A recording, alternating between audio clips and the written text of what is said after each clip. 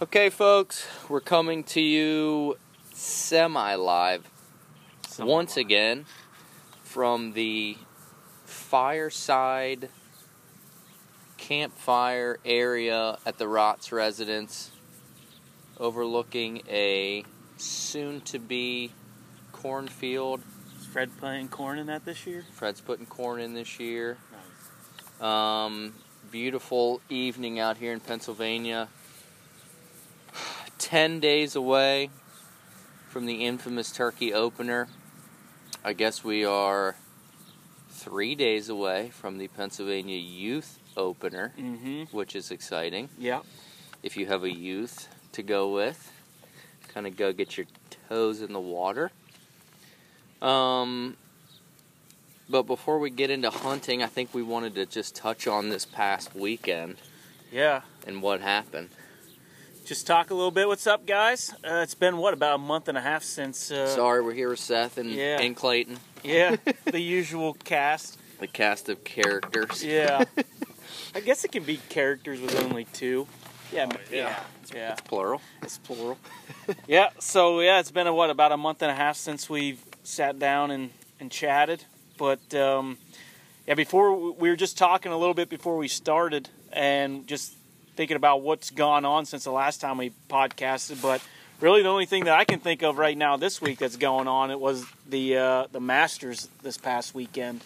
Incredible. Yeah, so I'm sure we mentioned before, Clayton is a recovering professional golfer, was a college golfer, amazing golfer, so he certainly has the bug or the itch or whatever you call it. It's in his blood.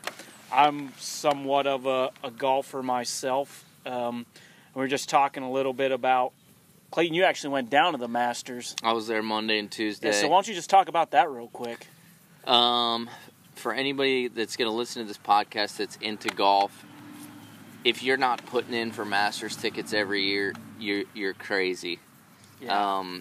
It's everything times 10 that it is on television. Sometimes you go into stuff you see on TV and it's a letdown. Yeah. When you get there, Augusta is the opposite of that. Yeah. Yeah, I think I asked you how it was. It's a step up from what I thought it was. I said, how was it? And you said, it's really nice. It's way nicer than I thought. And I thought it was going to be really nice. So that's the only way I know how to describe it. Yeah. That doesn't happen that often where you go into something expecting it to be really nice and it still blows your expectations. And it's nicer than you thought it was going to be. Yeah, but just that whole tournament, and obviously Tiger Woods won. I mean, I wouldn't be playing golf if it wasn't for Tiger Woods. He sort of opened up the game to the masses, if you will. And I wouldn't know Clayton if it wasn't for golf. We have a mutual friend who I met Clayton through that I used to play a lot of golf with. We still play golf with, good friend of ours. Sort of got introduced to Clayton through him, and that's how Clayton and I got hooked up and started hunting together and became friends. So, I mean, the game of golf for me has opened up a lot of doors and a lot of opportunities, but just the tournament, the struggles that Tiger went through, and then to come back, and just the story. I mean, it was pretty unbelievable, really. I gotta go out. I have to get this off my chest because there's a couple of people that text me every time that Tiger's in contention that hate Tiger. Yeah. Because for whatever reason, whether they don't care for how he acts on the golf course, they judge him for how many Denny's waitresses he slept with over the years, which that's a conversation for a different day. But Tiger's been my hero since 97 when I was 9. Yeah. And he's still my hero today. And I'm not saying that anything he did off the course was right between the women and, taking too many painkillers and whatever. But I don't care about that. I care about Tiger between the first hole and the 18th hole. That's why I like him, because he's just fun to watch. He makes the game better. I mean, there's people talking about him on every TV show, podcast, radio station that don't even watch golf. It's unbelievable. And if any other player won the Masters, they wouldn't even mention it. No, they would have said, oh, some guy named Patrick Reed won the Masters. Yeah, who's that? So NBA playoffs start today, Exactly. And so, nobody has ever changed the face of a sport I mean, yeah, they talk about Tiger moving the needle. He is the needle, man. He is the needle. He's the reason those guys are playing for so much money right now. Exactly. So I didn't see what the ratings were for the Sunday broadcast, but I got to think it was up, I mean, just tremendously over last year, obviously. But so what do the guys say that text you that don't like Tiger? One guy said he's the black eye of the game of golf. Like they're rooting for him to hit it in They're the rooting water. against him. You know, how can you root for this guy? And I just say back, how can you not? Yeah. And then I get into the whole discussion, you know, about, I always say he's the greatest because, you know, I mean, the older generation can say what they want about Jack Nicklaus. No. No, that leaderboard he's on not Sunday, Tiger. I'm sorry. Well, not only that. He was playing against a bunch of alcoholics and club pros. Yeah, exactly. Tiger's playing against the best, you know, athletes in the world that play golf. Yeah, exactly. I mean, you look at those guys that had a chance to win, had a little tractor go by. We live in the country. So, but I mean, Dustin Johnson, Brooks Koepka, I mean, Ricky Fowler, I mean, all those guys, man. Incredible. They're athletes. They're not just golfers. They're not, you know. Anyway, yeah, we could go down a rabbit hole on that one, but I thought it was awesome. Just, I mean, you sort of root for Tiger, the way he's come back and what he's come back from, whether it be the pill addiction or, you know, he's had 4 knee surgeries, 3 back surgeries, or vice versa. Insane. His body's he's a robot. Yeah, exactly. So just, I mean, I guess the takeaway from that for me is just like, just don't give up on anything. The drive, like everybody said he was done, and he didn't give up. And so, not saying you're going to come back and win the Masters, but you can come back and achieve great things. He just kept working. Yeah. While people were talking, he was working. Exactly. Well, I think we can pivot off of that point, and how you said that we met each other through Kevin. Yep. I think I remember this correctly. It was a long time ago, probably in high school, that we met and, you know, started talking about hunting. That's kind of how we, I guess, got to know each other. And I think it ended up being that we talked about going on a turkey hunt. Yep. And you and I think that was maybe our first hunt together, wasn't it? It was. That was, a successful one. Yeah. Yeah, that was our first time we ever went hunting together. Right? Yeah, I think we maybe went fishing a time or two over at Penn National in the pond, but we never went hunting together. That was our first hunt. Yeah, and you were just back from LSU, like on spring break or something. I was in college. Yeah, you were in college. Okay. But I think we had talked about trying to do that hunt for a couple years before we actually, you know how that goes. Yeah. Let's go hunting this spring, and then 5 years later we still hadn't. Yeah, we should go hunting this spring. Yeah. Remember how we were talking about going hunting? So, that was the first hunt we ever went on. And up at my camp, up at the ground that I'm a part of. And it was later in Turkey and Pennsylvania season. It was, I think, the 3rd week. I remember how green it was. It was like the middle of summer. I want to say, I've got a weird memory for stuff like this, but it was like May 18th or May 20th or something like that. So it was towards the end. It was the second half of the Pennsylvania season. And we just had one of those hunts. So I was probably home for summer then. That's a good point. You probably were. Yeah, that's exactly what it was, I'll bet you. Yeah. Now that I'm thinking about it, you're right. So, yeah, that makes sense. That's probably why I was late. Well, I was probably late. Yeah, that's exactly what it was. That's exactly what it was. So we got out, and, I've been tore up with turkey hunting I went on my first turkey hunt when I was 16 as a youth with a buddy of mine who we can talk about a little bit later, but I just got addicted to turkey hunting through that, and then Clayton and I went on this hunt, and it was probably still one of the best hunts. I mean, it was just like one of those hunts that every turkey hunter dreams of. The bird cooperated, he gobbled, he did everything you'd want him to do, and Clayton shot him in the face at about 30 yards, and I was having a heart attack. I'll never forget the look on your face, man. When you turned around, like you could just tell you were like in a different world. Like the adrenaline that was going through your body, and you're just like... I legitimately, I was thinking through my head, I remember this, I was like, 20 years old, 18, 19. Yeah. I was like, I'm about to die of a heart attack at 20 years old. I could feel my heart beating like in my neck. That was crazy how that happened, because we set up on this turkey. We heard this turkey gobble, 400 or 500 yards away probably, because we were up on that ridge, and then we came down and walked around to him, if you remember. But he answered us from a long distance, and we just kept checking and moving in on him. And finally, I think I left my gun, and we crawled up to this last spot, and he was down over this bank on the edge of a field. And I had a good idea. I knew the lay of the land. I had a good idea where he was. And I was like, this is where we got to make our last stand right here. We're not going to be able to get closer to him. And so I did some soft calling to him and scratching the leaves a little bit. And he gobbled at the bottom of the hill, and then he shut up. And Clayton's sitting there looking down over the hill and where the turkey last gobbled. And I'm sort of looking out the ridge or out the road past him. We were set up off this little four-wheeler path. And I see this white head coming up, and Clayton's wide open to the turkey. And I'm just like, don't move, don't move. And the turkey just hammered right there 40 yards right in our face looking for the hen. And I'm watching Clayton, and I'm like, oh, man, I just hope he's able to keep it together. Because I know what he's feeling right now. I'm just telling him, don't move, don't move. Because he's looking for us. The turkey's looking for us. And he goes in the strut, and I couldn't see any of this. He puts his fan out, and when he spun around the strut, his fan blocked his head. And I told Clayton, turn, turn, turn. And Clayton swung around, and when the turkey turned back around out of strut, Clayton shot him. But man, I had like the best view of that hunt. I'll never forget it. But that was sweet. Yeah, so that was man. We really that was my introduction to turkey hunting. That was turkey hunting. Like, all right, this is sweet. Yeah, that was as good as it gets right there. It doesn't get any better. They don't often go that way. Sometimes you get lucky, and so anyway, we can probably talk a lot about what went into that hunt to make that successful. But anyway, I'm tore up with turkey hunting. We probably talked about it before.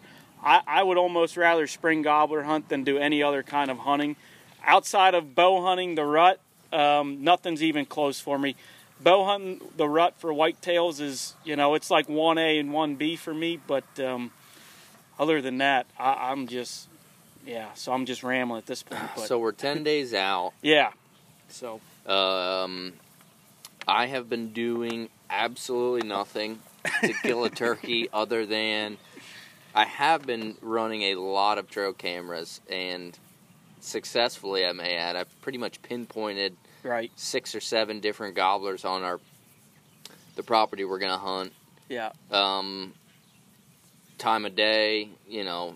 I mean, that camera scouting has been as successful as anything. Yeah, we talked about that even with deer hunting, man. They're useful. You got to use them. You can't, they don't tell the whole story, but they at least give you that little snapshot in time of where the turkeys are. There it is. Yeah. The only thing I can't tell is where they're roosting. Exactly, and maybe 100% I need to find out where they're coming into that little area from. But yeah.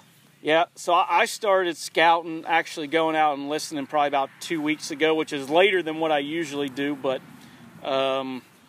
just life and work and all that stuff. So I've been going out the last few mornings. Last week I went out 4 mornings, I think, and listened.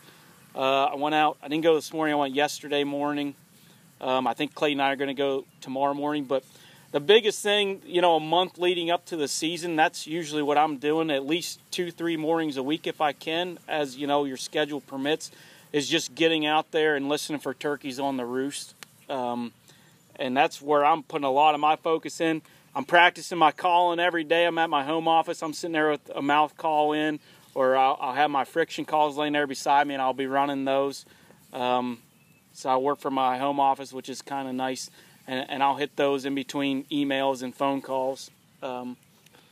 So like we were talking before we got started here, I guess, how should I word this? Is the scouting that you do a week before the season different than the scouting you do a month before the season?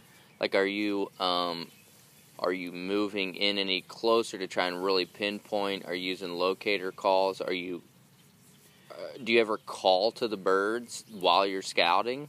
Because I know some people do. Yeah, I don't usually. And no, it's going to be, I might try to get a smidge closer to them. So the first time, a couple times I go out, I'm going to be trying to just listen and cover as much ground as I can and just say, okay, there's a gobbler roosted in this general area. There's a gobbler roosted in this general area. And now this week, like tomorrow we're going to go out, and I heard those birds last week. I think we'll probably check those out tomorrow and probably move in a little bit closer. And when I'm talking about a little bit closer, I'm still talking like 150 yards, 200 yards. Because I don't want to bump them. I don't want them to think anything else is going on besides they're waking up and getting with the hens or doing whatever they're going to do that day. And I'll just try to pay attention to them. Hopefully they'll gobble a little bit on the ground. It's tough if they're roosted with hens. Sometimes they'll gobble on the roost and fly down, and they don't say a whole lot more. At least, because I'm doing this before work, so I'm leaving the woods by 6:30, 7 o'clock. I just want to see where they're at, listen to them fly down, see if they gobble, which direction they want. And this is where it really pays off if you're scouting in January, February, and March, and just knowing the lay of the land. Yeah. So when a turkey roosts in that area, you know what that land looks like already from your head, and you think, oh man, I know there's a big thicket on this side, or there's a creek there, or there's, greenbriers, there's a strut zone. Yeah. I know how to get in there, and I know basically probably where that turkey's going to want to go, and that's what you want to focus on, just learning the lay of the land, where the hollows are, where those little knobs are, where the open areas are, where he might want to go strut. So then when you find a turkey roosted in there, you think, oh, okay, that makes sense. I'll bet he's going up on that bank, pitching up into that tree there, flying down, and then from there he's going to work his way over to this area or whatever. So I'm not trying, and I mean, usually I try not to even take any turkey calls with me when I'm scouting, because it's too tempting to want to call to them. Right. So I mean, if I'm out in a totally new area that I've never hunted before, and I'm not hearing anything, I might get out a call and make some turkey sounds to see if I can elicit turkey sounds. You're not ripping an owl or a crow or anything like that. I'm not personally. There's nothing wrong with that. Or a car horn. I'm not doing that. I mean, an owl or a crow is great. An owl, especially right before gobble time in the early, even when it's still a little bit dark out. You can hit that and get them to gobble. I mean, they'll gobble out at any time of the day, but I mean, that's fine thing to do. I just prefer, for me, like I said, if I'm in a new area, I'll use a turkey call. I'll do some cutting, or it depends, what time of day it is. I'll try to just get them to gobble at a turkey call. So every now and then I might pull out a crow call, but I just never got into doing it that way. So nothing wrong with it. A lot of guys locate them that way, but probably just because I'm more proficient with a turkey call than I am an owl or a crow call is one thing. Dude, I wasn't overly fired up for turkey season. I mean, I kind of was getting there, but I'm getting real fired up talking about this right now. I'm like replaying all the hunts. Yeah. In my mind, like, oh man, I can't wait to be standing out there in the pitch black, just waiting. And then it just goes from 0 to 100 as soon as you hear that first gobble. Like, all right, let's go. Yeah. Yeah, you got to make. Although in Pennsylvania, you're not supposed to be moving around. Yeah. Especially without orange on or anything like that. So definitely, technically, if you're moving, make sure you have orange on when you're running and gunning. Yeah, or stay put. I guess we can talk about that. I know I didn't even think about that. Yeah, I think we can talk about that, because I like to have a little bit of a regulation discussion in every podcast. We have to talk about that in a way, because that was something I was going to get into as we talk more strategy and sort of maybe give away some of the trade secrets that you can only learn from doing this for 15 years. Yeah, so if anybody out in the podcast world hunts where me and Seth do, you can tune out right now. Yeah. In Pennsylvania, by law, it's illegal to stock turkey sounds. So, and that's, I mean, I can understand the rule. They just want to prevent people from hearing a guy calling, sneaking up on it, right, thinking it's a turkey and shooting it. But, I mean, it's almost like a double. I mean, if the first rule is always identify your target, you shouldn't have to worry about that. But, right, I mean, accidents happen every year. And turkey hunting is it can be one of the more dangerous, not to discourage anybody from going. Oh, yeah. But it can be one of the more dangerous sports to partake in. It's exciting. A lot of things happen. There's a lot of stuff going. You are duplicating the sound of a wild turkey. I mean, we both have the same distant family member that got shot. Yeah, I know 2 people that's actually been shot spring turkey hunting. Yeah, it happens for sure. Yeah, it does. It happens every year, but I mean, I guess that's just you got to identify your target. I mean, that's rule number 1. I mean, always treat a gun like it's loaded, and then never point something you don't want to shoot, and always identify your target. Those 3 things are like the fundamentals for anybody I'm going hunting with. Better have those things down, or we're not going hunting. No doubt. Yeah. So yeah, I didn't think about that, but it's pretty difficult to hunt and kill turkeys. Well, you can hunt turkeys. It's hard to kill turkeys regularly without moving in on them.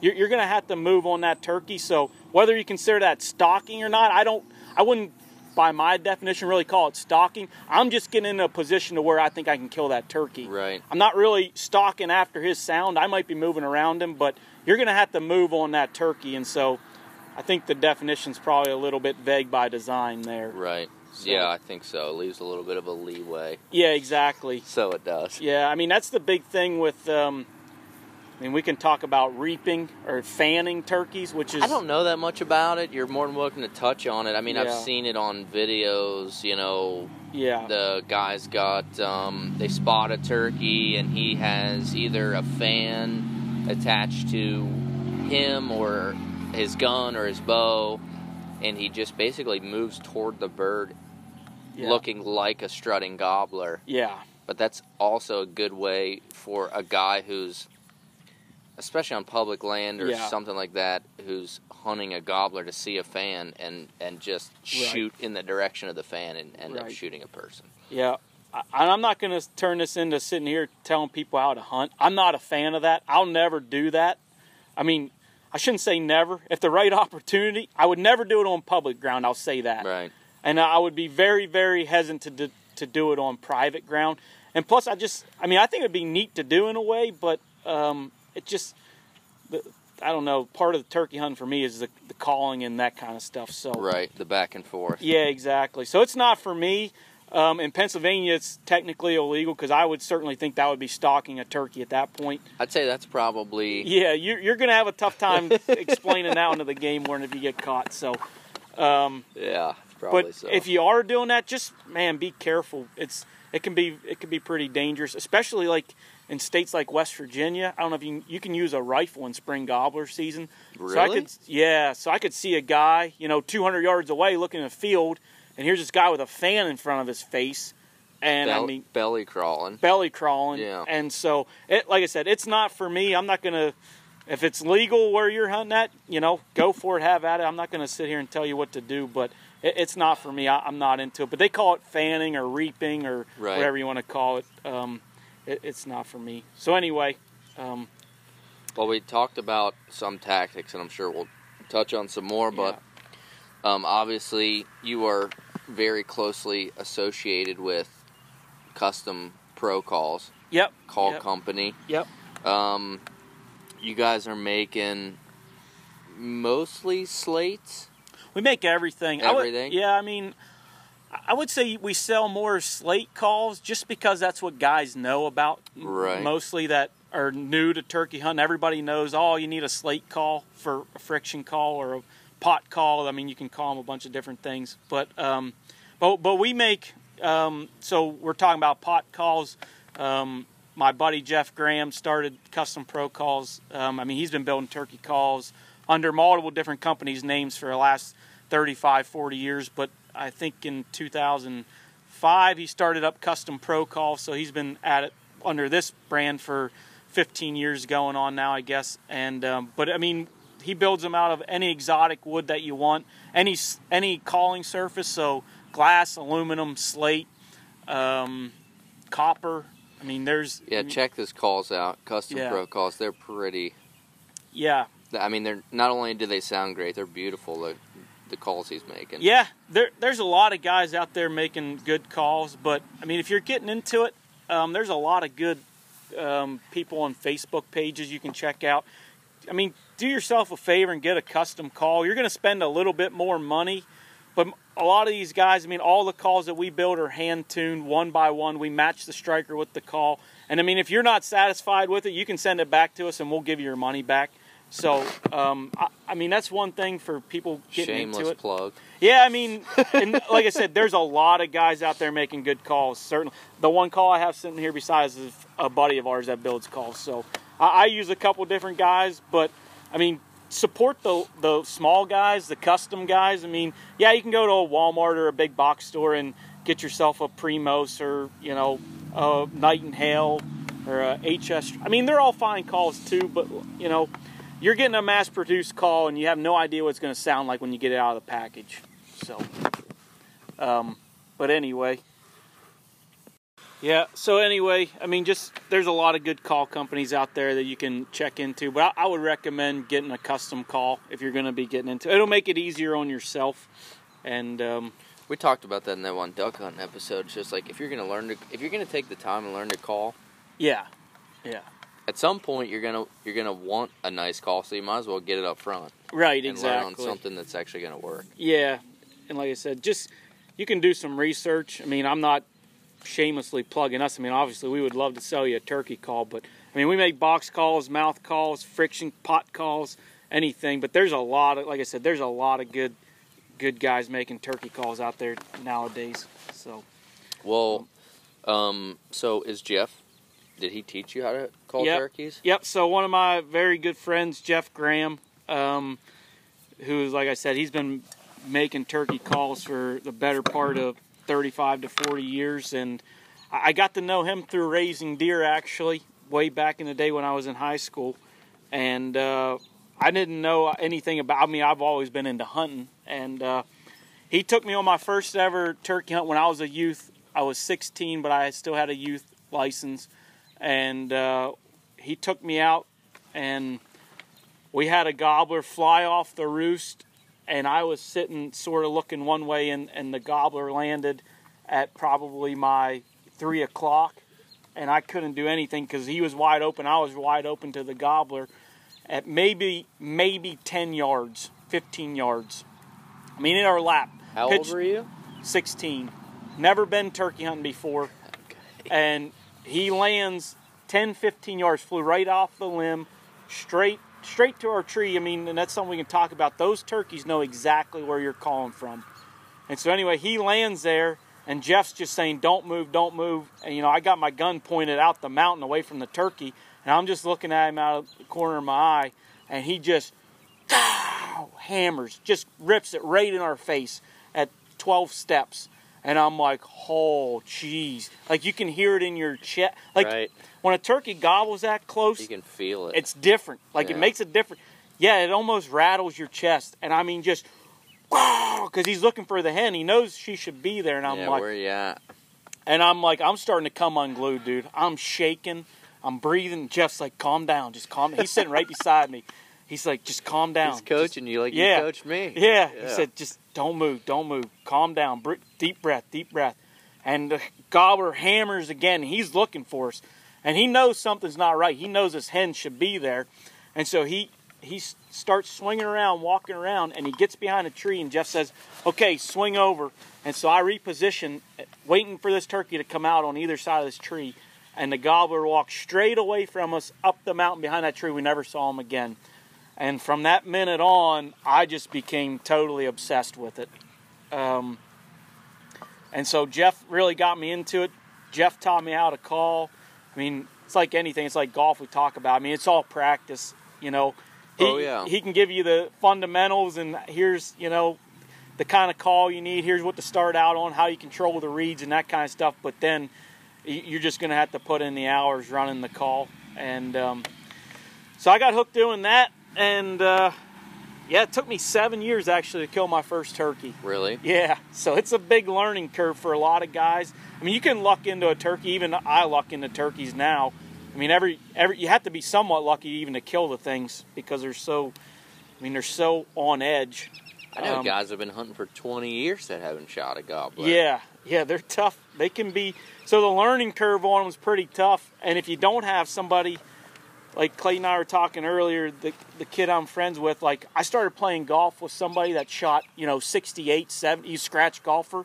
It's almost like turkey hunting. That's who I started turkey hunting with. Right. Somebody that was shooting 65, Right. I didn't go out with somebody who was shooting 120. No, you learn from a good Right. player. Yeah, exactly. And so that sort of helps shrink the learning curve, but and I'm not by any means an expert. I luck into a couple every year, it seems like, but it's a challenge to kill a turkey on a regular basis, I'll say that. So, but yeah, that's what got me into it. And sort of just been friggin' tore up with it ever since, really. So I would say in my opinion, the mark of a good hunter, and this will probably, this could be debated, but a guy that can kill turkeys consistently every year, and a guy that can shoot a buck in any state every year with a bow and arrow. Yeah. Those guys know what they're doing. Yeah. You know what I mean? Yeah, you'll luck into a turkey every couple of years, even if you just hunt a lot and don't know anything, and have a lot of patience. Yeah. You'll luck into one will come in your zone at some point. At some point, you'll get lucky enough. But to kill them on regular, the thing is with turkey hunting, you have to have a lot of woodsmanship. I think that's an underrated thing. You can be a great caller, and calling definitely helps. But the guy, you really have to know how to get around in the woods. Dude, it goes as far as you need to know when you get in the zone and your heart's jacked up. Yeah. Like that hunt we had last year right up here. Yeah. You got to know what tree, and you got to know what hole. I got lucky probably, but you got to know what hole to pick. Right. That sucker's coming. Right. Hopefully coming through. Yeah. And they very rarely come through the picture frame that you think they're going to come through. Yeah. But at that point, that turkey made me look good because I picked. Yeah. Well, there's like that little shooting lane there about almost. a 4-foot shooting lane, and he came right through it. Oh man, that was beautiful. But yeah, so that's who got me into it. And so I actually got my own mouth call press here a couple weeks ago, and so that's exciting. Yeah, I've been playing around with it. The mad scientist. Yeah, now. Yeah. Jeff always builds me all my mouth calls and all my friction calls and stuff, and I've always just wanted to play around with myself, just so I can build a call whenever I want and just screw around with it. So I've been playing around with that the last couple weeks, and it takes me about. Jeff can build 10 calls by the time I can build one, but it's like... That's all right. Jeff he started the same way you did. He probably knew less than you did when you started. Oh, yeah. He pioneered it, man. He was doing it back when there weren't that many guys doing it. Right. So, but no, that's how I got my start into it. And it's been, like I said, I've been addicted to it ever since. So all this talk about calling... Yeah. I think we've talked about this in... I think you said you probably wouldn't do it, but like calling competitive turkey calling, is a spectacle, maybe. Yeah, well, those guys are good. Between man. the body language. Yeah, I don't know. That's what I'm saying. Like the dude's up there, literally flapping his arms like he's a turkey. Yeah, and yelping with his hand. Yeah, those guys are unbelievably good, though. It's sort of like. It's almost like they turn themselves into a turkey. Yeah, I think they really do. They get in that mindset because those guys practice their routine. So the big show that, at least anybody has any clue about turkey hunter into that kind of stuff, the Grand Nationals. We're talking about a niche. Yeah, it's niche. Yeah. So the Grand Nationals in Tennessee at the NWTF convention in February. That's the granddaddy of them all, if you will, for turkey calling competitions, and those guys are going through the routine for months ahead of times, and they know when they want to cluck and yelp and all that stuff, and I think that sort of helps them get in the mindset of they're a turkey when they're up there doing it. But so it's sort of funny to watch that way, but make no doubt those guys are unbelievable running a turkey call, man.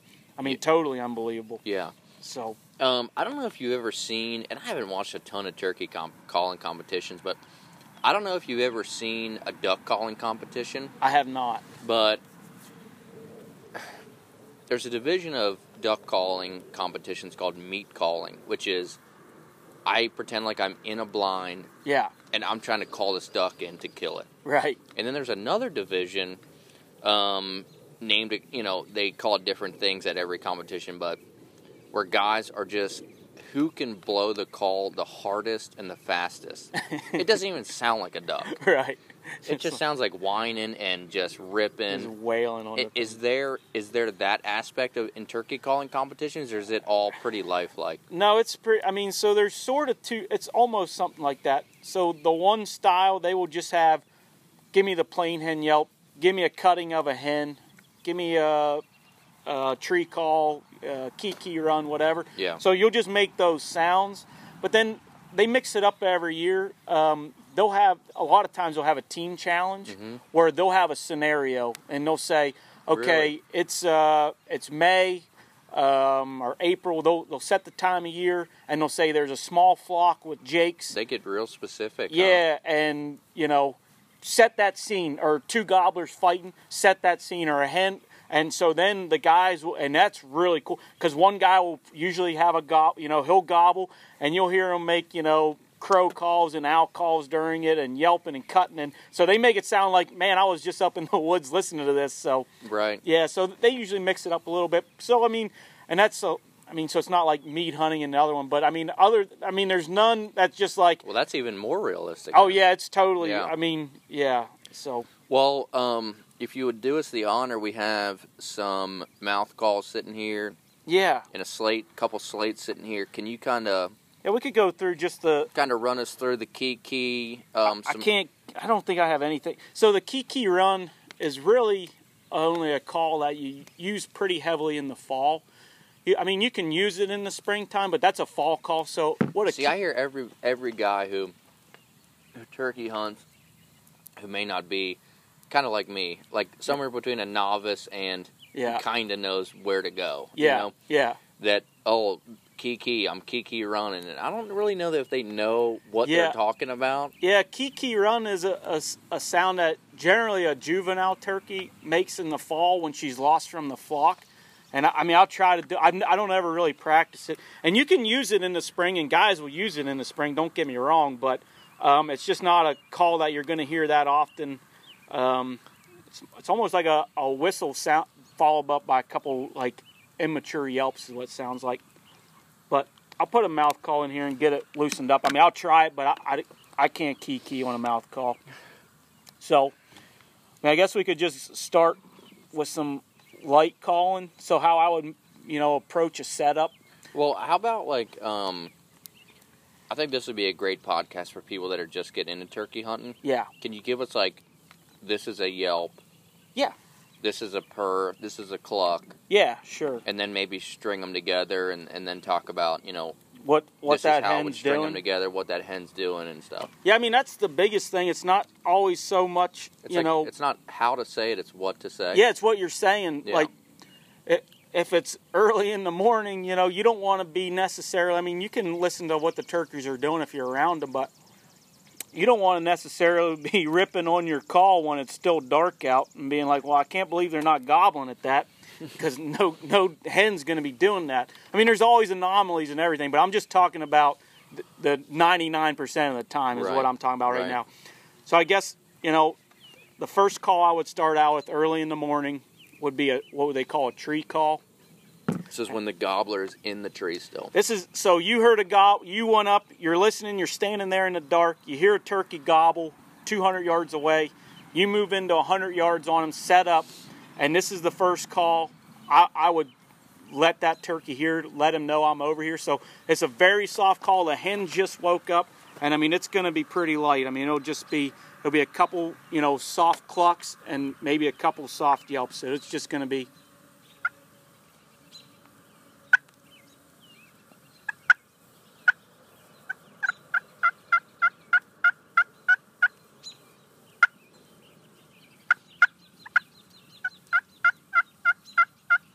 So she's just, super light, under the breath, almost is what I call it. So she's just barely waking up, just clearing her throat. Yeah, and if I'm hunting on public ground, if I'm hunting anywhere, and that turkey hammers at that might be all I call to him when he's on the tree, right there. That's it. He knows. He knows I'm there. Yeah. Now, especially if he's roosted by himself, or at least without any other hens. But if you're sitting there and the morning goes on, and then a hen starts calling, and you know you have some competition, then you're going to want to try and ratchet it up and be like, okay, I'm going to have to try and entice this gobbler to come check me out first before that hen gets to him. Because I think you can probably speak to this better than me, but in nature, the turkey gobbles to bring the hen to him instead of I'm a hen, the gobbler comes to me. Right. The gobbler is used to calling the hens to him. Yep. That's a big misconception.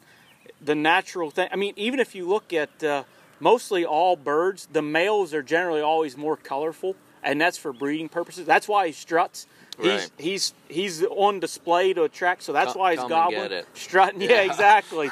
He's saying, "Here I am," and it's the female's job, if you will, to go to him to be bred. Right. So you're trying to reverse the pattern of nature, which is the opposite of humans. Yeah, it's the exact opposite. Yeah.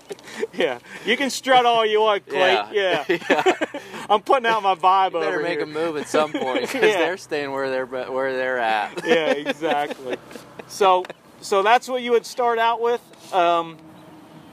Is a tree call, and that's just a little light clucking, yelping, very, very soft. A turkey could hear that call right there from at least 200 yards away. Yeah. He would be able to hear that. So then I guess the next call that you would move into, and I'll just do a plain yelp, and then we can talk about fly down cackles and cutting and all that stuff. So this would be this is like the most universal turkey sound that there is, probably, is just a plain yelp of a hen, and it's just going to sound like this.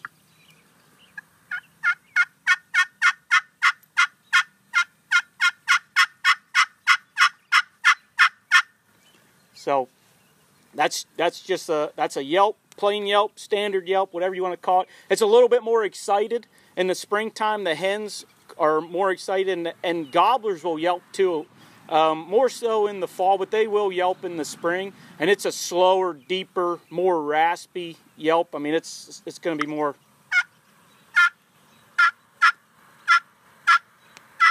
So the gobblers will actually make that sound. Yep. So gobblers. So you don't want to be calling like that. I mean, you can call in a lot of gobblers that way, don't get me wrong. But, I mean, in the springtime, it's more of a... She's excited. That's an excited yelp. So then the cluck. So the yelp and the cluck, I mean, those are two of the probably most common turkey noises. The yelp, by far, is number one. And then a plain cluck is just going to be just a short...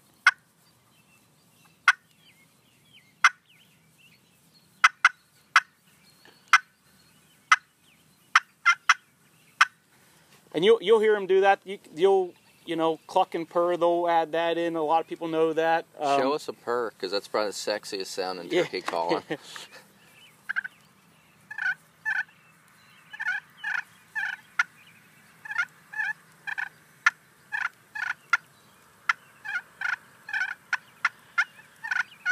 And that's something you want to be calling. So when a turkey's purring like that and clucking, that's a content call. That means, hey, I'm over here. I've got some good food. I'm scratching. I'm hanging out. I'm doing my thing. Yeah. If you want some, come and get it. Right. Like, I'm just hanging out here. And so that's a call you would probably try to use if you got a bird out there at 80 yards. I'm with my friends. Yeah, it's parties. The water's nice. Jump on in. Yeah. So she's hanging out. She's scratching. She's just milling around feeding. And so you got that bird hung up out there at 80 yards, that seems to be their magic, 70, 80 yards. They'll come and draw a line in the sand and say, all right, I've come this far, it's you. And then you're like, well, if the terrain allows it, maybe you can try to readjust. You probably can't. So then you just want to throw out a couple real soft, some whine, some little purrs like that. And she just says, hey, I'm hanging out over here. You're going to have to come the rest of the way. I'm good. Right. So, So that means the purr, the yelp, and the cluck. If you know those three things, you can hunt turkeys till the day you're dead in Pennsylvania with just that right there. And at that point, it probably comes down to experience. Like, a gobbler's doing this. That's probably not something. It's probably something that's hard to teach on a podcast. Yeah, exactly. I need to throw out a purr now. I need to start yelping. I need to start. you got to read the turkey's body language, Right. if you will, without seeing him and understand. You know, if he's hammering. So this is one thing you got to be careful though of. It's fun to hear that turkey gobble, right? But turkeys don't. Have you ever seen a turkey walking and then gobble? What's he do? He stops. He stops and gobbles. So every time he's gobbling, he's stopping. So there's a couple things going on. First off, if you're hunting on public ground, every Tom, Dick, and Harry that's up there hunting around you, you know that turkey's there. They can hear it too. So you don't want that. I mean, it's fun to hear him gobble. You want that. But on the second hand, if you want, I mean, you don't want a lot of attention drawn to him if you're on the public ground. Yeah. Plus, you're going to give other hens more time to maybe come in and cut him off and grab him too. So everybody wants to hear him gobble. But if he's coming, just let him come. You know, if you're calling and he's getting closer, I'll just, you know, I'll give him a little bit, let him know I'm still interested. Yeah. But you got to just let him work to you, because the more you just stand there and make him gobble, and he just stand there and you call and he gobbles, you call and he gobbles, that turkey, you're never going to kill that turkey. He's just going to stand there and continue to gobble. Chances are he might have hens with him, or he might just be like, oh, I'm just here in my strut zone, I'm good. And so you got to make it, it's like curiosity killed the cat. It's almost a little bit that way with gobblers. Yeah, too. you gotta let them know, hey, Yeah, we're over here. I'm interested, but like, But I'm yeah, not. yeah, I'm not that interested. I'm playing hard to get. Yeah, right now. exactly. So, I mean, I think last year when you shot that turkey, he sort of held his ground out there for a good while, and then I shut it down on him and went, 4 or 5 minutes probably. I didn't call to him at all. And then the next time I called, I turned my head and yelped like I was leaving, and then he couldn't take it. He's like, oh, man, she's out here. I got to come check it out. Playing hard to get. Yeah, exactly. Yeah. So, and that just, It's such a chess match. Yeah, it is, man. It's And cat and mouse. It's like the debate in the turkey world is, are turkeys really smart or are they really stupid? I think it's both. Well, they're not smart. They're very, very edgy. Like Weary. Weary, yeah. You got to figure, like, whether it was, a possum or a coon or a snake, from the time their eggs are laid until the time the thing either it's always hunted. Something's accurate. The eggs, it's hunted. When it's little, then you got hawks and, owls and fox and coyotes. I mean, yeah, everything is trying to kill that turkey from the minute. So I don't know if they're smart or they're just weary, because sometimes I feel like they're so stupid that they're coming in and then they say, oh, what's this over here? And they lost attention on what they were doing, and they just start wandering another direction. So Clayton had to run to the bathroom real quick. So anyway, that's the basic calls, and then you can string them together to make them, make a bigger sequence. I'll just wait till Clayton gets back here. So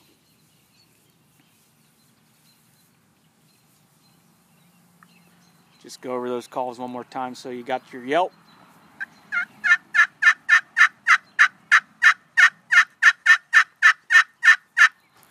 and your cluck.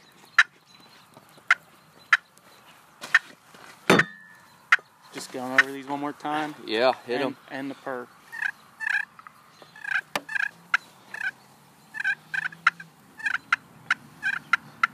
A little cluck and purr. For the people that are just getting a turkey call and learning how to call, what do you think is the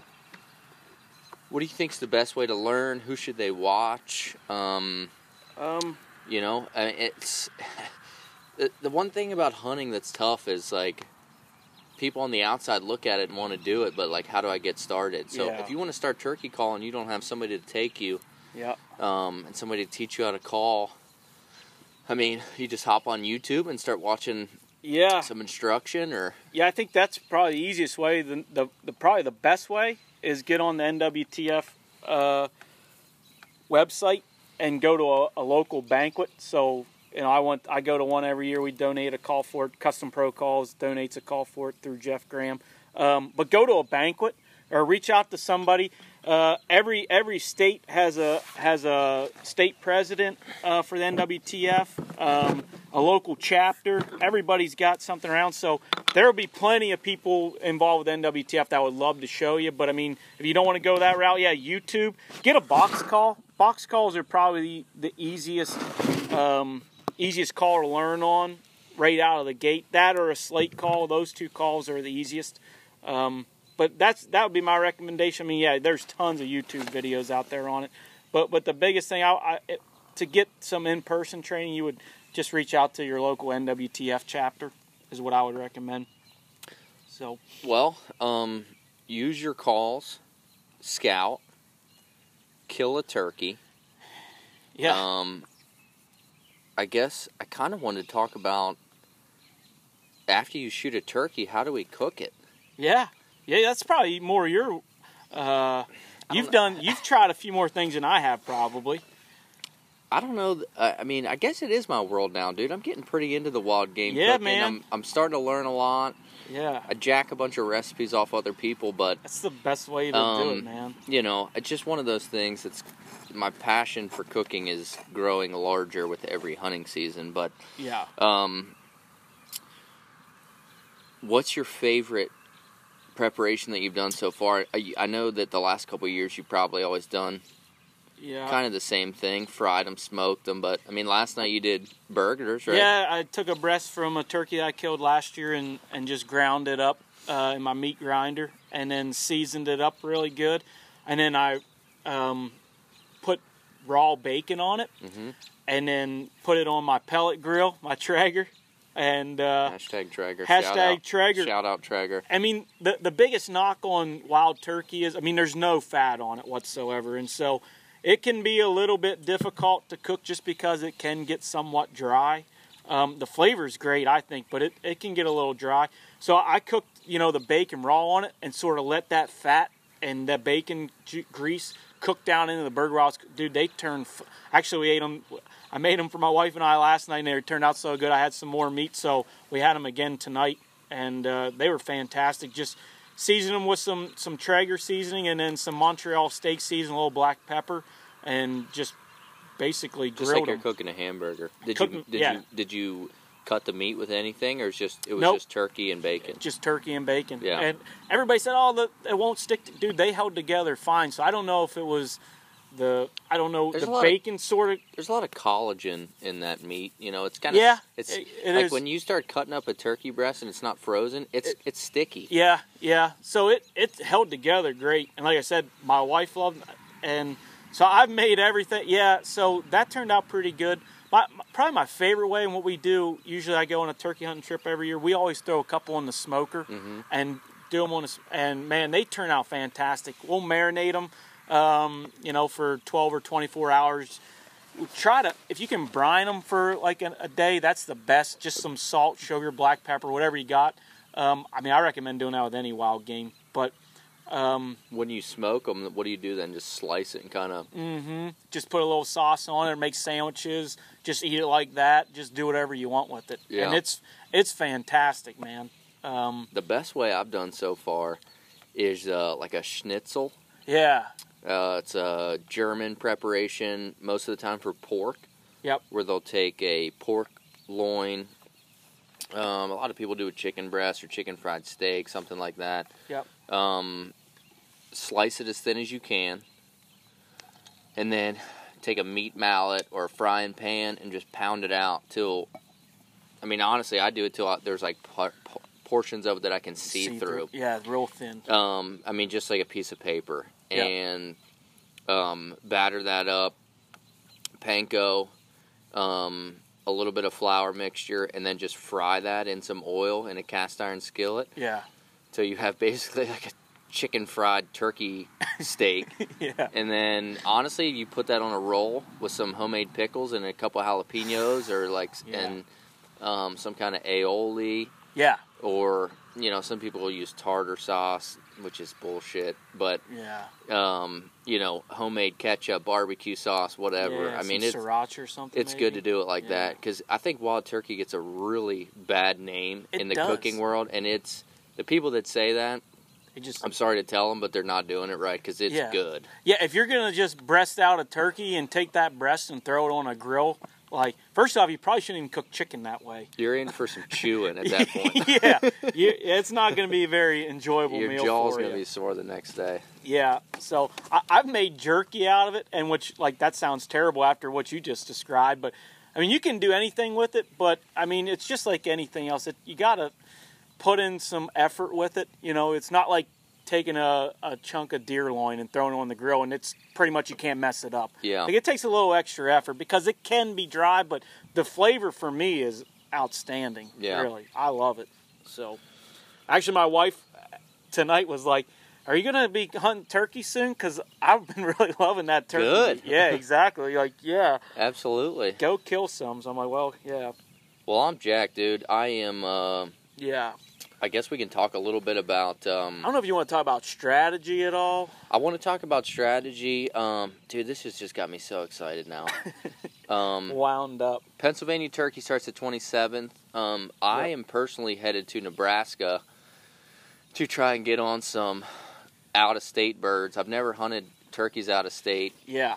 I've never hunted anything but eastern wild turkeys. So the guy's farm that I am heading out to in Nebraska has Rios, Merriams, and hybrids. Oh, wow. So that'll be sweet, man. I mean, it's not on the top of my list, but in the back of my mind, I would like to die saying that I killed every species of turkey. Yeah. You know? Yeah, that's a thing. So if I could go check another one, it's a thing. So if I could go check another one off the list, I would definitely like to do it. I'm really excited about this Nebraska hunt. They've been going since March 15th. Wow. So yeah, usually when they start out there, it's like snow on the ground. I just hope there's some left and that they're still ripping. So there's tons of birds. I feel confident with the gentleman that I'm going with that there's going to be some birds somewhere that we can do something with. So yeah, exactly. No, Nebraska's pretty well known for their turkey hunting. I would say something that kind of sets us apart, and Virginia is probably like this. I know, Tolbert just got done last week.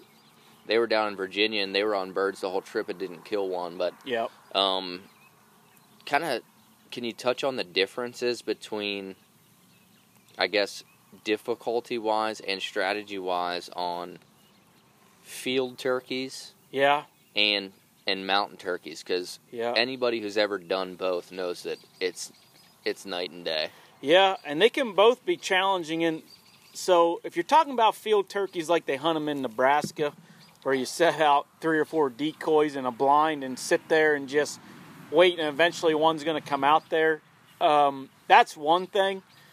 Field turkeys in Pennsylvania can be pretty tough, especially gobblers, especially because we have a lot of small fields that are surrounded by woods. Right. And the gobblers will roost in the corner or along the field edge. That's a lot like where I'm hunting. Yeah, exactly. And he'll fly straight out. When he comes off the roost, he'll fly straight out into the field.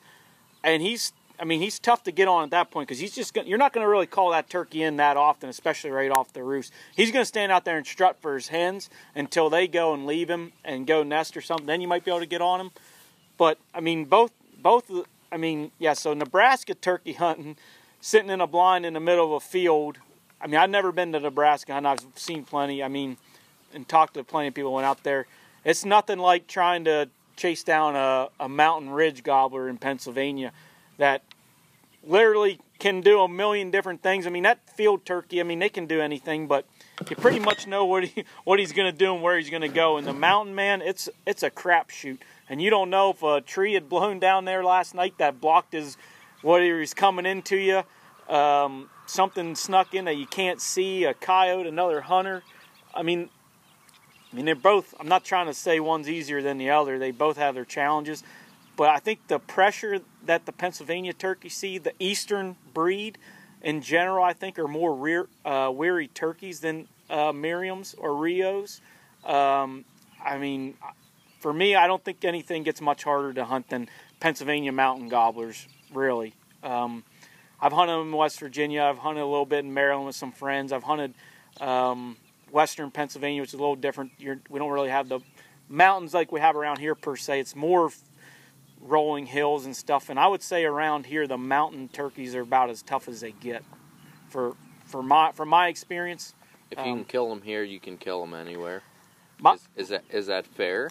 Jeff Graham has hunted, the guy that I mentioned earlier. He's hunted turkeys all over the country, and he'll tell you flat out, if you can hunt and kill Pennsylvania turkeys, you can hunt and kill turkeys anywhere in the country. And he says that unbiased.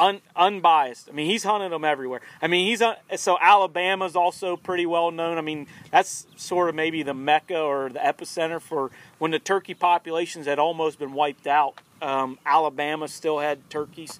And so everybody says they're the hardest turkeys to hunt. Jeff's been down there dozens of times, and he said they don't have anything on. Why would they be the hardest turkeys to hunt down there? Just because I think they claim, I mean, this goes back to that 10th Legion book, the Colonel Tom Kelly. I mean, they talk about those turkeys down there are like the purest strain of wild turkey.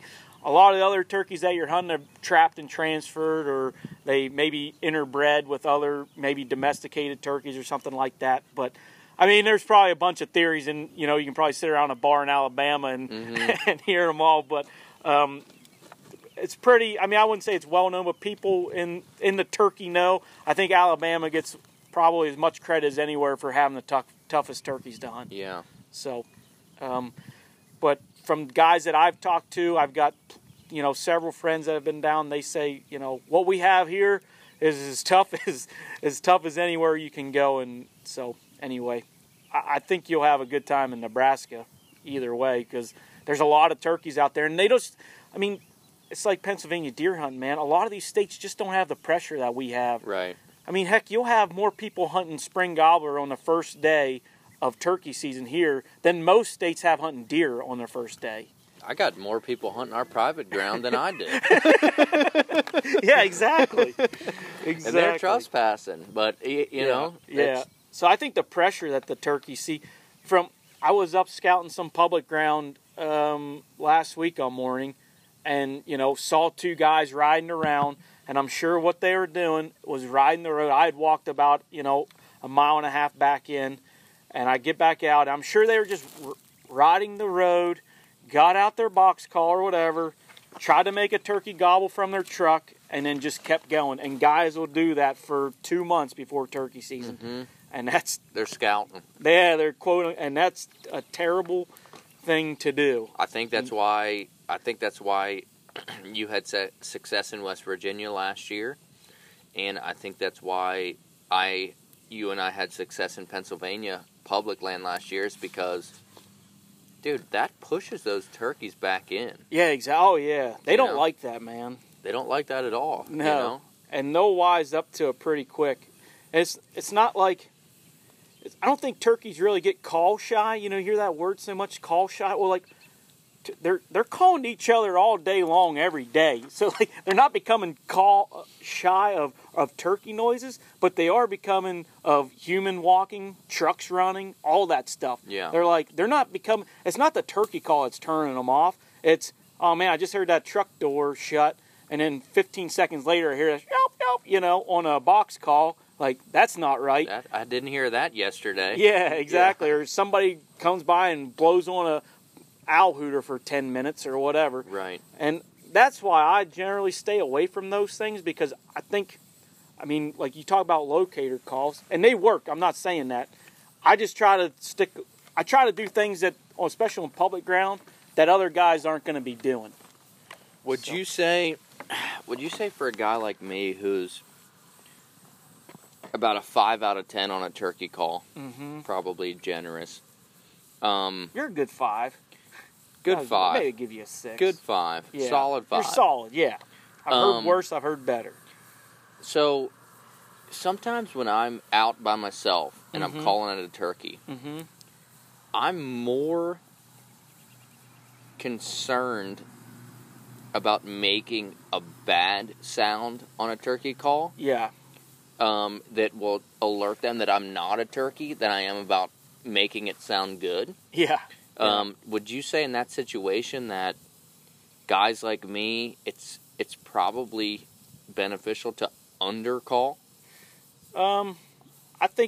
I think in general, you're always, in my opinion, you're better to undercall. Man, I was up on the game lands on Saturday, and I ended up walking in on a small flock of turkeys that were still roosted. And if you would have heard this hen calling, you'd have been like, what the heck is that? Like, she sounded terrible. I mean, she didn't sound like a guy on the stage in Nashville. She sounded awful.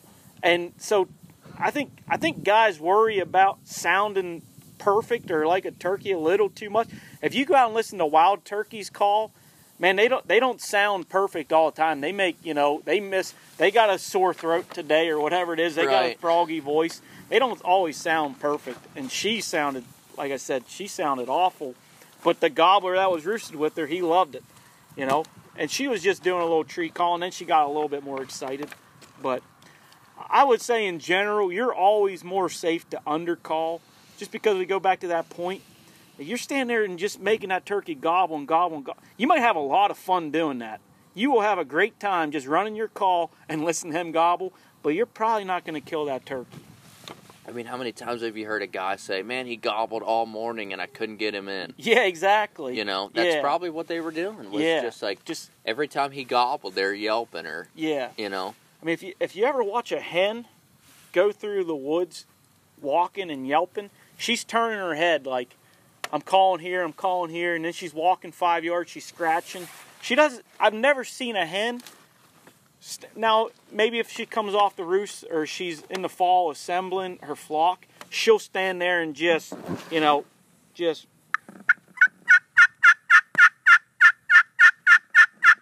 and really hammer on it, especially in the fall. You'll see them do that, or right off the roost. But other than that, she's always walking around moving. And if you just go out and plop down and sit there and call, I mean, like I said, I'm talking about the normal. Of course, every now and then a turkey might come in that way. But in general, you're not going to kill that many turkeys doing that. I mean, I guess to talk a little bit about strategy, what we started talking about earlier, I think that's one of the biggest mistakes guys make is they'll get out of their truck, and we'll give them the benefit of the doubt. They walk a half mile off the road in the dark, you're standing there, and they hear a turkey gobble, or maybe they just get out of their truck and they just sit down and start calling right there. And maybe that turkey's 200-300 yards away.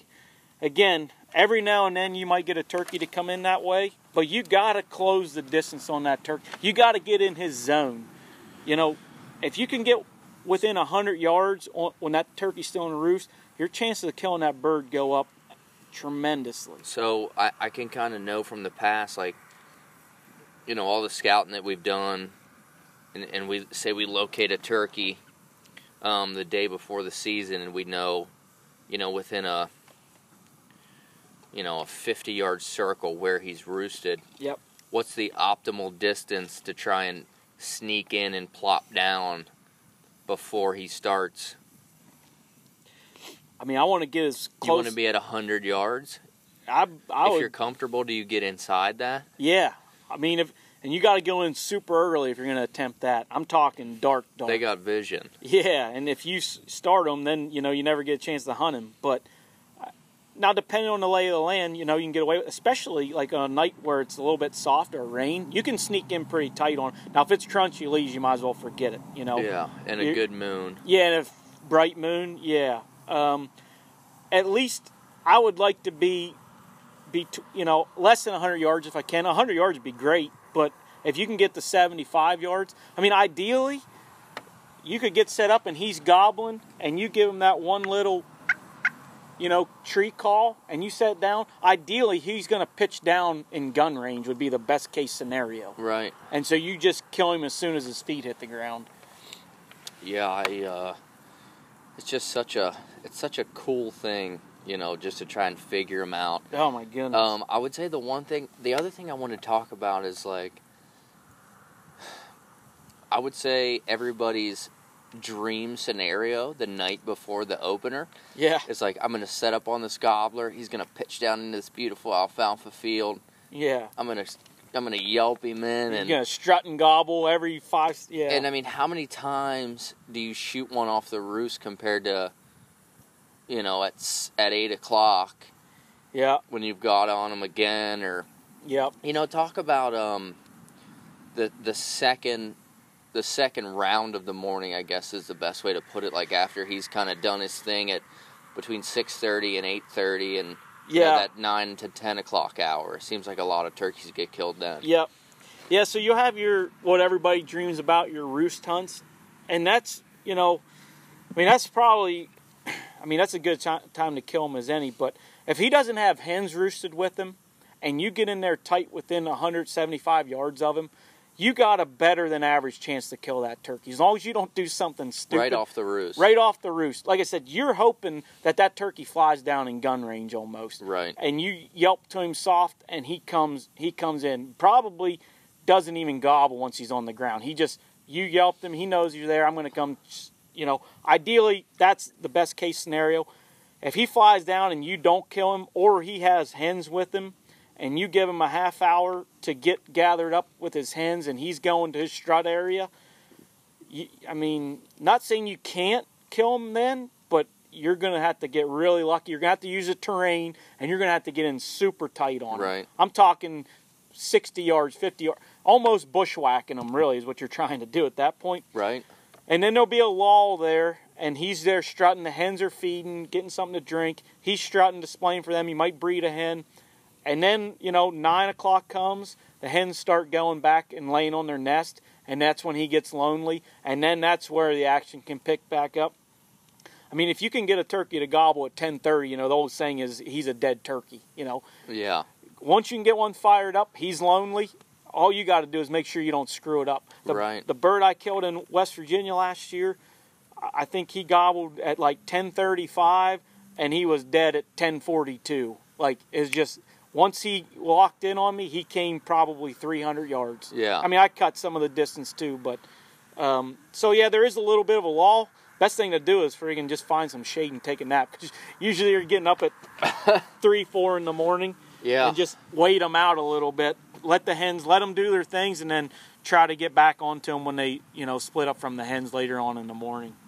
Yeah, the one thing I probably learned from hunting whitetails with a bow is just sitting still and being patient kills more animals than anything. Exactly. If you do your homework and you know you're in the right area, just wait for them and try and make the right move when they present it, you know.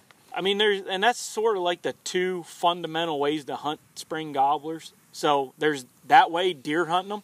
Like, man, like your trail cameras. I know they're here. If you put a blind up there, and you just committed to it, I'm going to sit here from dark until end of hunting time.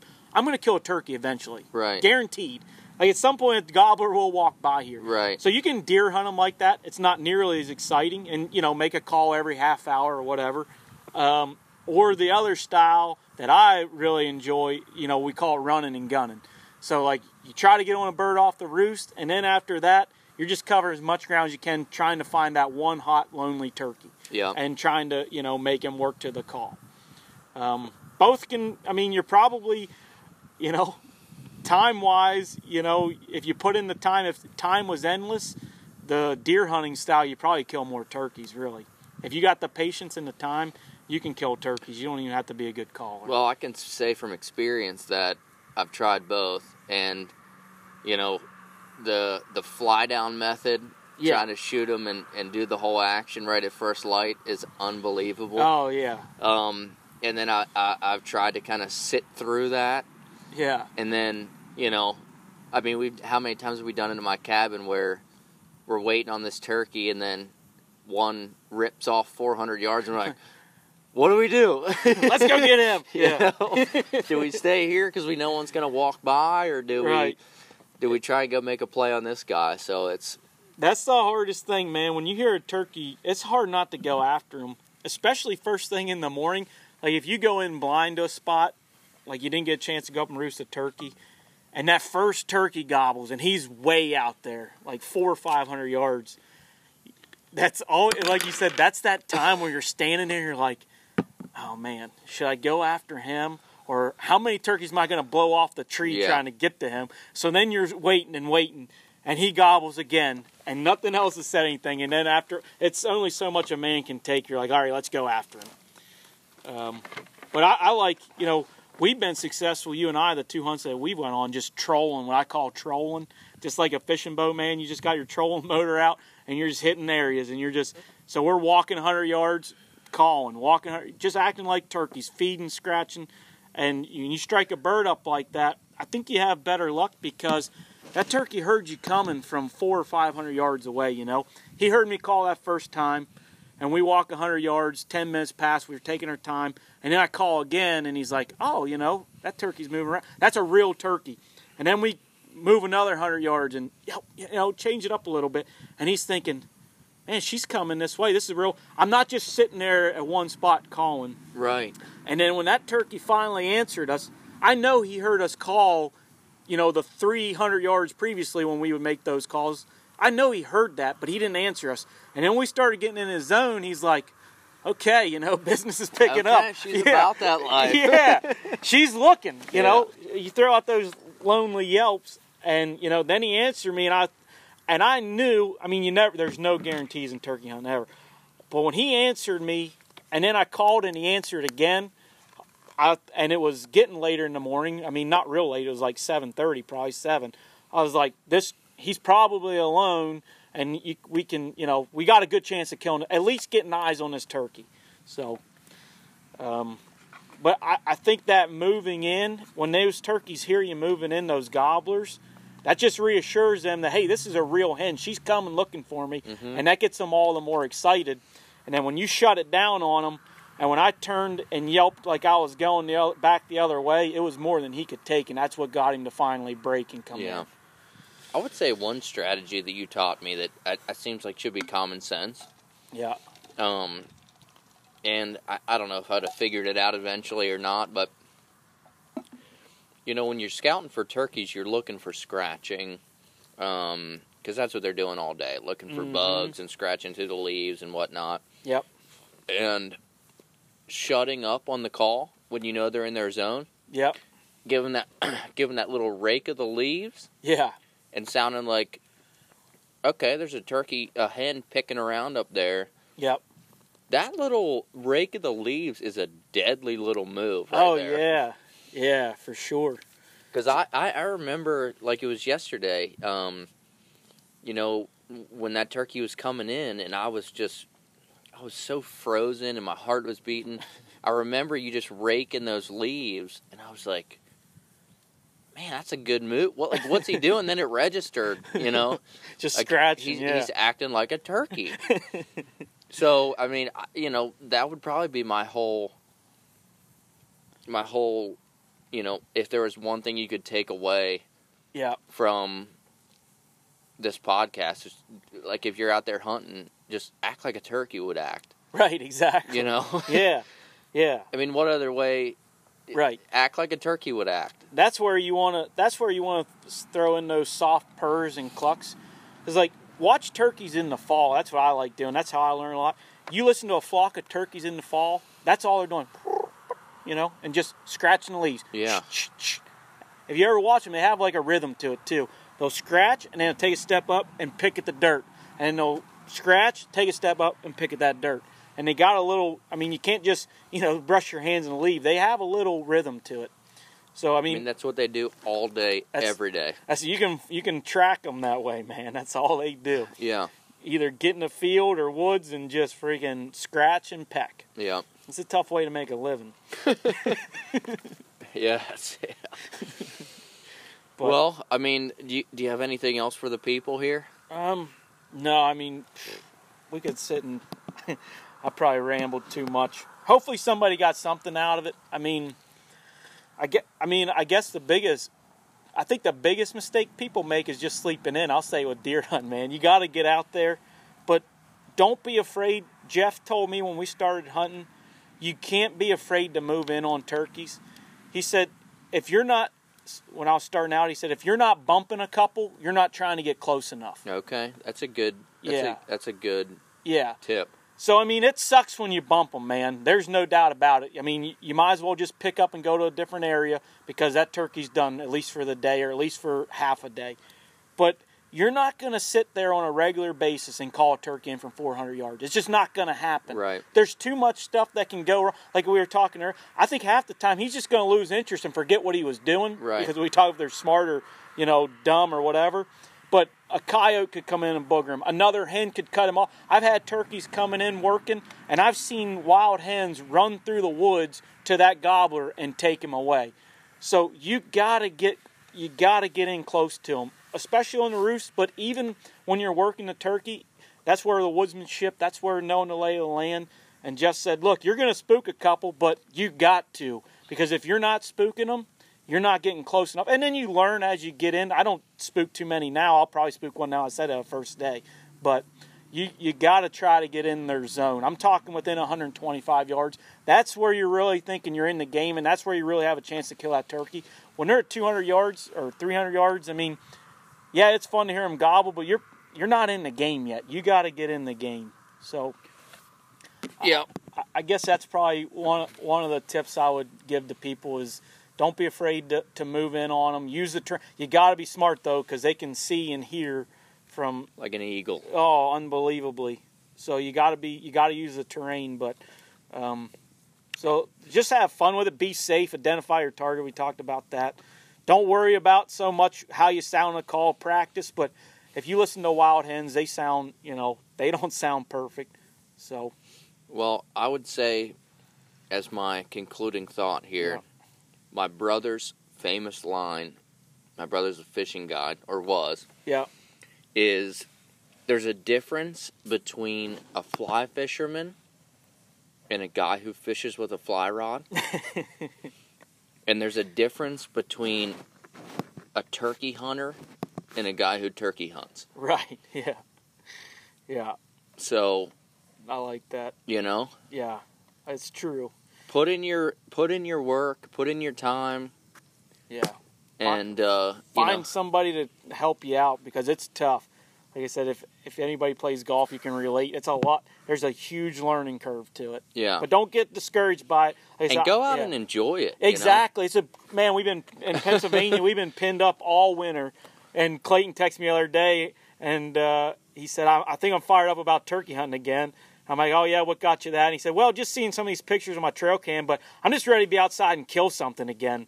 I'm just ready to hunt an animal. Exactly, yeah. I'm just ready to hunt again. And it's to go out and listen to the whippoorwills wake up and the peepers. See some deer in the morning. Yeah, exactly. And just, the mornings here in Pennsylvania it's usually like, it can be pretty chilly in the 30s, but 40s, 50s. And then the afternoons warm up to, it's just a great time to be outside. Hearing a turkey gobble, it doesn't sound like much till you're there. Yeah. And it'll change your life. So get out there and experience nature, and become a part of the cycle. Yeah, exactly. Yep. So, that concludes the episode. I mean, thanks to Seth for coming and, explaining all that. That's some high-level turkey hunting from the turkey whisperer himself, I call him. I mean, the dude smashes turkeys every year. Probably going to do it again this year. Hopefully. One more plug. If you listen to the last episode, Jason Bachel, however he wants us to pronounce his name. I'm going to say Bachel just to piss him off. But 11 o'clock, Gear House Brewing Company, this Saturday. Yeah. He's setting up his Pulley Whistle Provisions. He's setting up his truck. If you haven't had his cooking, shame on you. Come out, Gear House, drink some beer, have a great time, and eat some of Jason's cooking, and shoot a gobbler and cook it up, and let us know how it turned out. So true that. Yeah, we'll try not to make it another month and a half. Hopefully we'll have some in-season updates like we did with deer season. Yeah, we're going scouting in the morning. We'll be up in about 7 hours to get on these gobblers and get them pinned down. So good luck, everybody. Out.